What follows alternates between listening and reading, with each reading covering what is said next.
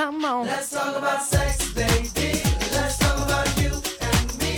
Let's talk about all the good things and the bad things. Hello and welcome back to Black Girl Couch Reviews. I'm your host, Christina. We are back for another episode of Minx on HBO Max. This is season 1, episode 7, God Save the Queen of Dicks, written by Mason Fink.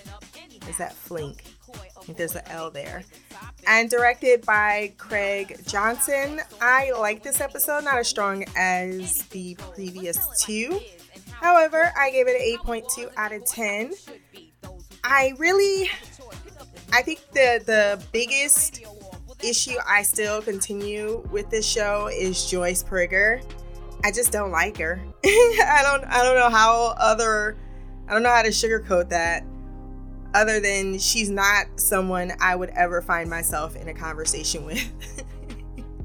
And so, focusing primarily on this character, I'm also struggling with a code. So if you hear that, that's what that is. It's just what my life is. But I'm much better than I was 3 days ago. At least I could talk without coughing every 5 seconds. I do not have COVID. I took a COVID test. It was negative. I knew I didn't have COVID, but my aunt, bless her soul, and definitely rightly wanted to confirm because I was like all around everybody. But I was like, I really don't think I have COVID. And while I was out of the country, I wasn't taking no chances. I wore my mask on the plane the whole entire time. If I got in a place it's overcrowded, I wore my mask. I'm like, I don't trust people. So there's really two big story arcs this episode. One was focused on Joyce and the other really was on Richie. Now, the whole Richie storyline, I liked it, except it felt a little lackluster. You know, he gets an invitation to a celebrity photographer who is a big name. Let's just put it out there. Did everyone believe this was Andy Warhol? Because it definitely felt like Andy Warhol or an interpretation of him. And he goes to his gallery after Bambi excitedly lets him know, you're a celebrity now. I like that line. You know, when you become a celebrity, we'll still be friends. I'm a celebrity, so I should know. That was funny. And once he gets to the gallery, he's intimidated by the poshness of the place. So when he's approached about a meeting, he ends up walking out on said meeting like, no, I'm not Richie, not at all. And he gets another invitation to a party. However, he explains to Bambi that he doesn't believe that he has the necessary talent, despite them thinking that he does, to actually go out and impress upon these people that are much more, legit, because he is in the porn magazine business. And she says, look, Joyce needs a night out. This will be fun for her. I will go with you, but you need to meet your heroes and not be intimidated by them. So he ends up going to the party. He bumps a line of coke. I'm in love with the coco. I'm in love with the coco.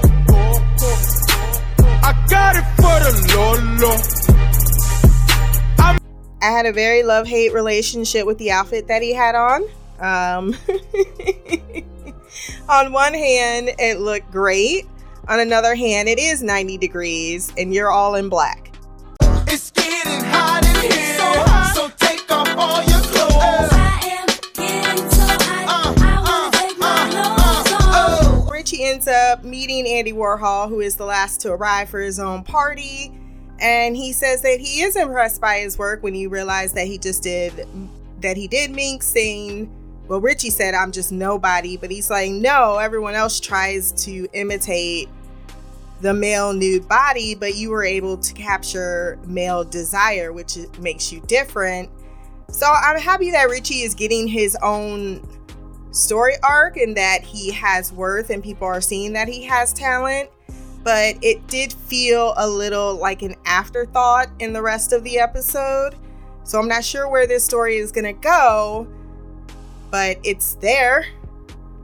So let's go over to the other big story arc, which is, well, let's just focus on Joyce first. She's not happy about the fact that her magazine is causing a lot of controversy, and Doug is capitalizing on the bad press, so to speak, because some press or bad press is better than no press, and he wants to make the magazine successful. And all of the controversy surrounding it, because there's a news story reporting the incident, and several people interview were like, I don't understand how this magazine is liberating for women, and so on and so forth.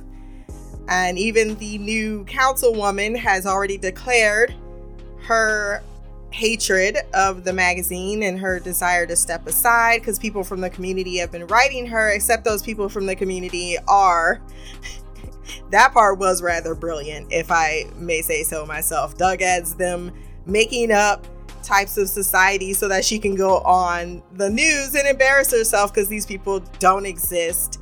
But it gets the moral crusaders out. And it also has the others that are going to, of course, push back against the moral crusaders. We even saw her daughter listening to what Joyce had to say on the radio. So it's going to cause a divide. And Doug is all about the profit. He's all about making this magazine successful. Not so much about if the message is correctly received. I think that's a little, like, you can always have an aspiration of how you're received in the public, but you really don't have any say over that. I mean, it's what happens, right? It doesn't matter what you do. There are going to be naysayers, and there's going to be people picking apart, and everyone's going to have their different groups, so to speak. So Joyce saying, you know, my message is getting lost out there. While I'm sure that's a valid critique in her mind, it also is not something necessarily within her control, or as is what happened at the end of the episode. Like, I wish we had skipped all of it. Is her deciding to embrace what is happening right now and take the mic and start saying what her message is for those that are misinterpreting what she's saying. Because she ends up getting an interview from Doug, even though Doug says, look, you're just going to Joyce-y the thing. And she ends up having her words taken for out of context, which that happens a lot, right? Like, I didn't say that girls at 13 should be reading my magazine or getting it from the library. However, I'm also saying I wish I had access to this type of material when I was of that age. So you are, in a sense, saying exactly that. Where Joyce misses me every single time is she bitches and moans and complains, and she's much more inclined to do that than take any divisive action on her own. Like, her sister Shelly says, you know, me and my husband, we're going through something weird. I can't come by the office. And then she, instead of asking what's going on with you, she's self-centered. And she, you know, her sister Shelly, because she's like, well, nobody likes me, and I wish you would come to the office because, you know, you're the only person people like.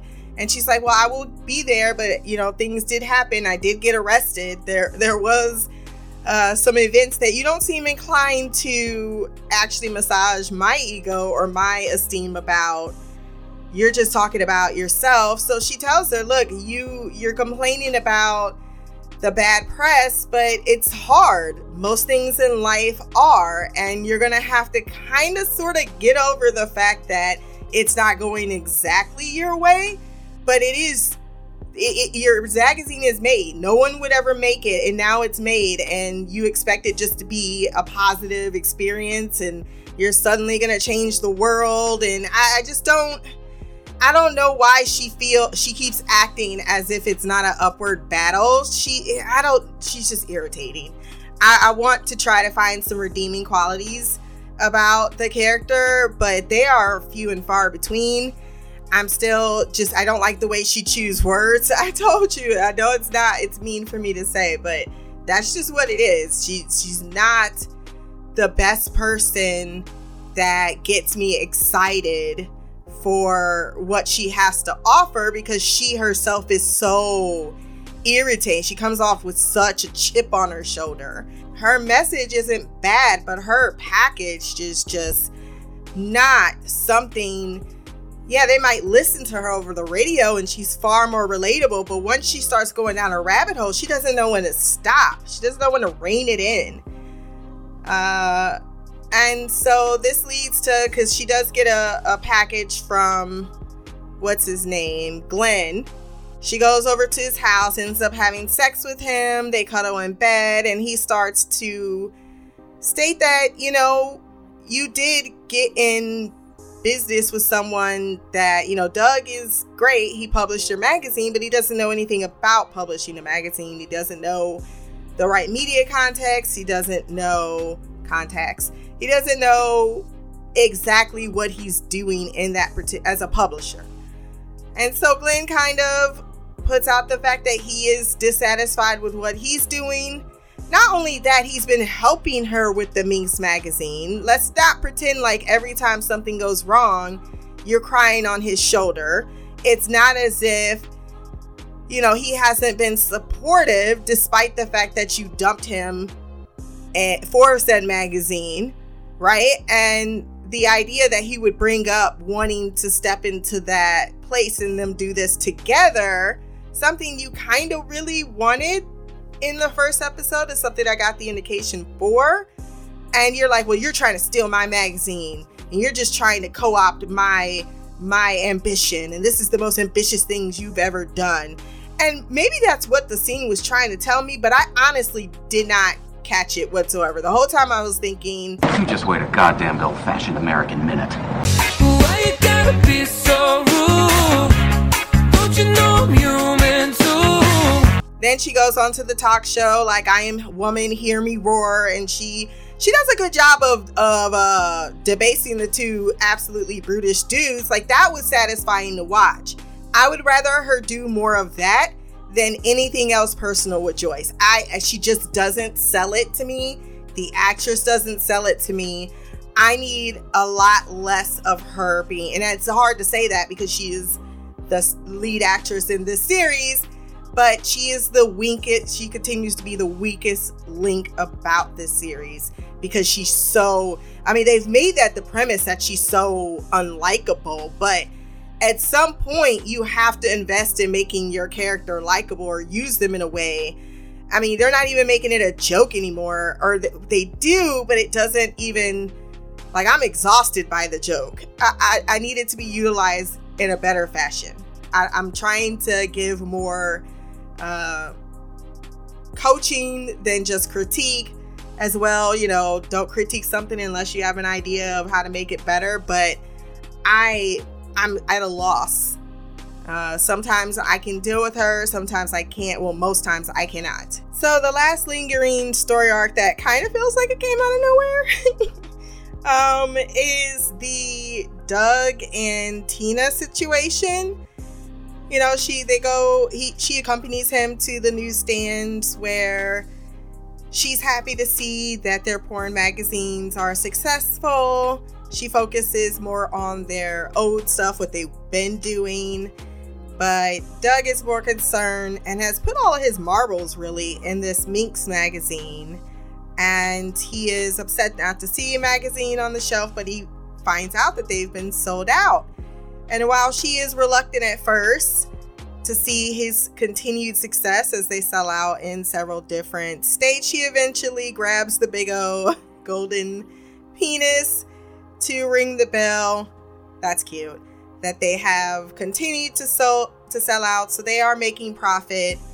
And he goes to her and says, you know, well, first they were fighting because they were like, we don't like to have mom and dad fighting, because she's like, yeah, I'm not all the way into this particular plan of yours. But when it ends up that Doug is successful with it, they even have media outlets. They had that great interview on the DJ. It seems like things are looking up, and she begins to thaw. And he ends up approaching her in the office because he's been giving her looks all episode. Every time there's more success, he's like, look. We did it! We did it! We did it! Yay! And I suppose, last episode, she could have chased that fine ass looking man, and instead she chose to be by Doug's side. So I guess that's an indication, but it did feel a little bit out of left field, if I'm being thoroughly honest.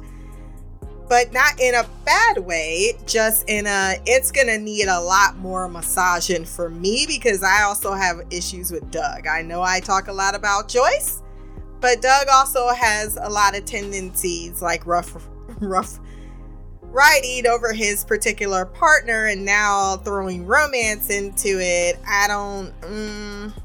I think that he still needs to grow, but he was able to say, look, I want you to say it, I was right. But he says, I'll make it easier for you. And he admits that he was in over his head, that he didn't know what he was doing, that he did gamble with their entire business. However, he got lucky. He admits that he got lucky. And I'm not sure that that means that you're right, because I'm still of the opinion that you weren't right. You just got lucky. He has been playing up the whole controversy, I still can't find my words, aspect of it, but still.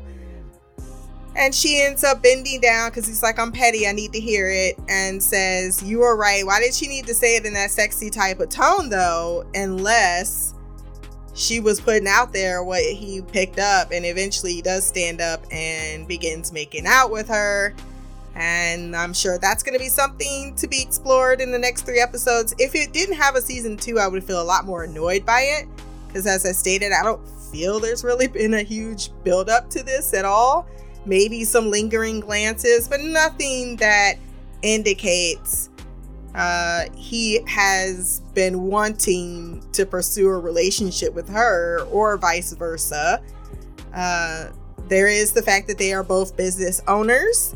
It feels as if Tina she's still the most secretive person in this entire show, that we still haven't learned a lot about as an individual.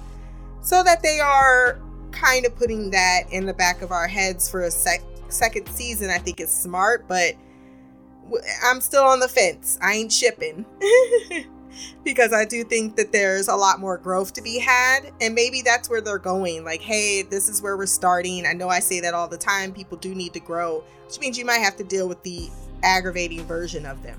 I'm totally down with that, but I do think that there could be a lot more. Like with Doug, there is that potential. I see it there. I don't see the same with thus far, other than a few glimpses with Joyce's character. And I feel like her being successful, that's only going to play more into her own ego and her own need to be independent. And the fact that she could not do this herself, to me, tells me that despite what she's saying and declaring, she is herself not the leader of her own journey, and that she does actually need other voices in the room. The last bit of story arc was the fact that she threw her sister Shelly under the bus by saying she knows someone who has 3 kids and her husband has never given her an orgasm, which is something that you don't put out there in the universe. Like, he ain't listening to this shit, and you already said that there's some weirdness going on with my marriage. So nice, Joyce. Nice. And that concludes the episode. As I stated, I liked it. It was okay, but it was not my favorite. Maybe you have some differing thoughts than I do. Maybe you understand Joyce as a person better than I do. If you have those thoughts and opinions, send it to blackgirlcouch@gmail.com, or you can leave a comment below on this podcast. My social media will be there as well. Remember to like, share, and subscribe. And until the next time, peace, hair grease, and Black Girl Magic.